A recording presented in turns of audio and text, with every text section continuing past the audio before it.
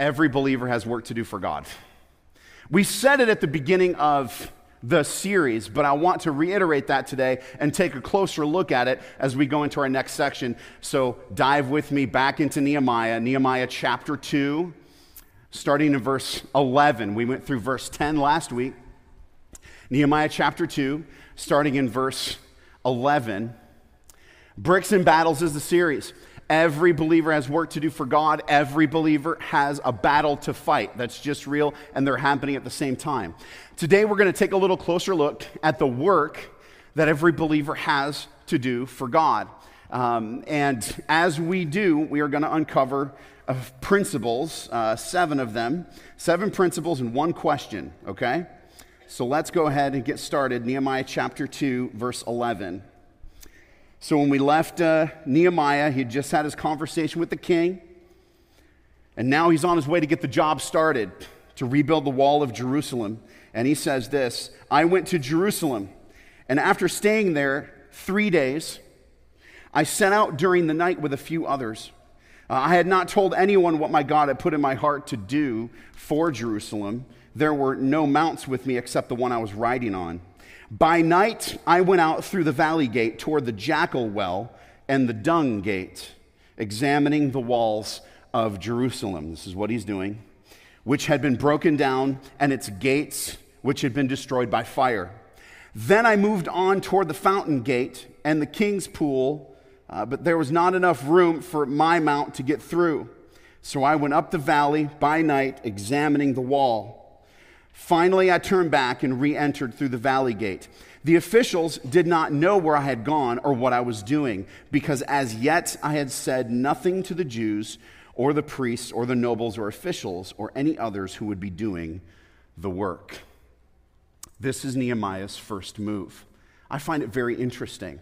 All right, and again, as we go through this passage, 7 principles about the work that God has for us to do and how he gets it done. Here's principle number 1. God uses leadership to get his work done. Okay? God uses leadership to get his work done. Nehemiah is leading here in these first few verses. Nehemiah is doing this on his own, right? This is his first move. He goes out in the middle of the night and he evaluates the wall in its current condition. And I find it interesting that he does this. He doesn't immediately pull everybody together yet, and he's got to do that, right? He's got to get the team together to do the work of the wall, but he doesn't do that quite yet. First off, he goes and examines the walls on his own. He takes an evaluation for himself and develops a plan. I love this quote from Warren Wiersbe, famous pastor and author, and he says this, leaders are often awake when everyone else is sleeping. Leaders are often awake when everyone else is sleeping. And this is how God has designed the work of the church and his kingdom to get done. He uses leadership, right? Leadership in different ways. So we've got pastors, we've got teachers, we've also got boards, right? We've got deacons. We have all kinds of things just within the church, but also we see these authority structures at play in other areas of life too. This is how he chooses to get things done. We tend to at times be uncomfortable with leadership. We'd rather be independent, kind of get things done on our own, and submission to authority doesn't come natural to us. But this is the one thing I want us to remember as we get started here. We need to follow our leaders. And I say that to you knowing that I'm the leader of this church. I get that, all right? So, this is a little bit awkward. No, this is just a principle. This is just how God gets work done. That leaders do their job, right? So Nehemiah is evaluating the wall, figuring out what needs to be done, and formulating a plan, and we follow our leaders. This honors God. It honors God when we do this. That doesn't mean we don't ask questions. It doesn't mean we don't figure things out. I'm not saying that, but ultimately, we follow our leaders. And this is how everything starts, right here in Nehemiah. All the stuff that gets done between now and the end of the book starts with this. I find it interesting that God gives the vision for the project to Nehemiah first. Because God uses leadership to get his work done. What does he want done? He recruits the leader that he wants, or the leaders that he wants, and gives them the vision for what needs to be done. And so we follow our leaders. We also listen to our leaders too, because they say very important things to us. Right? So just within this church, if we're talked to by a deacon or somebody else in leadership, a teacher, somebody else who calls us aside, wants to have a conversation with us, we should listen to what they have to say, really, truly, because God wants us to follow leaders. That's the first principle. God uses leadership to get his work done. Everything that happens in the rest of this book happens because Nehemiah does his work as the leader, and everyone else gets on board with what God wants to do through Nehemiah. And we've got to know that.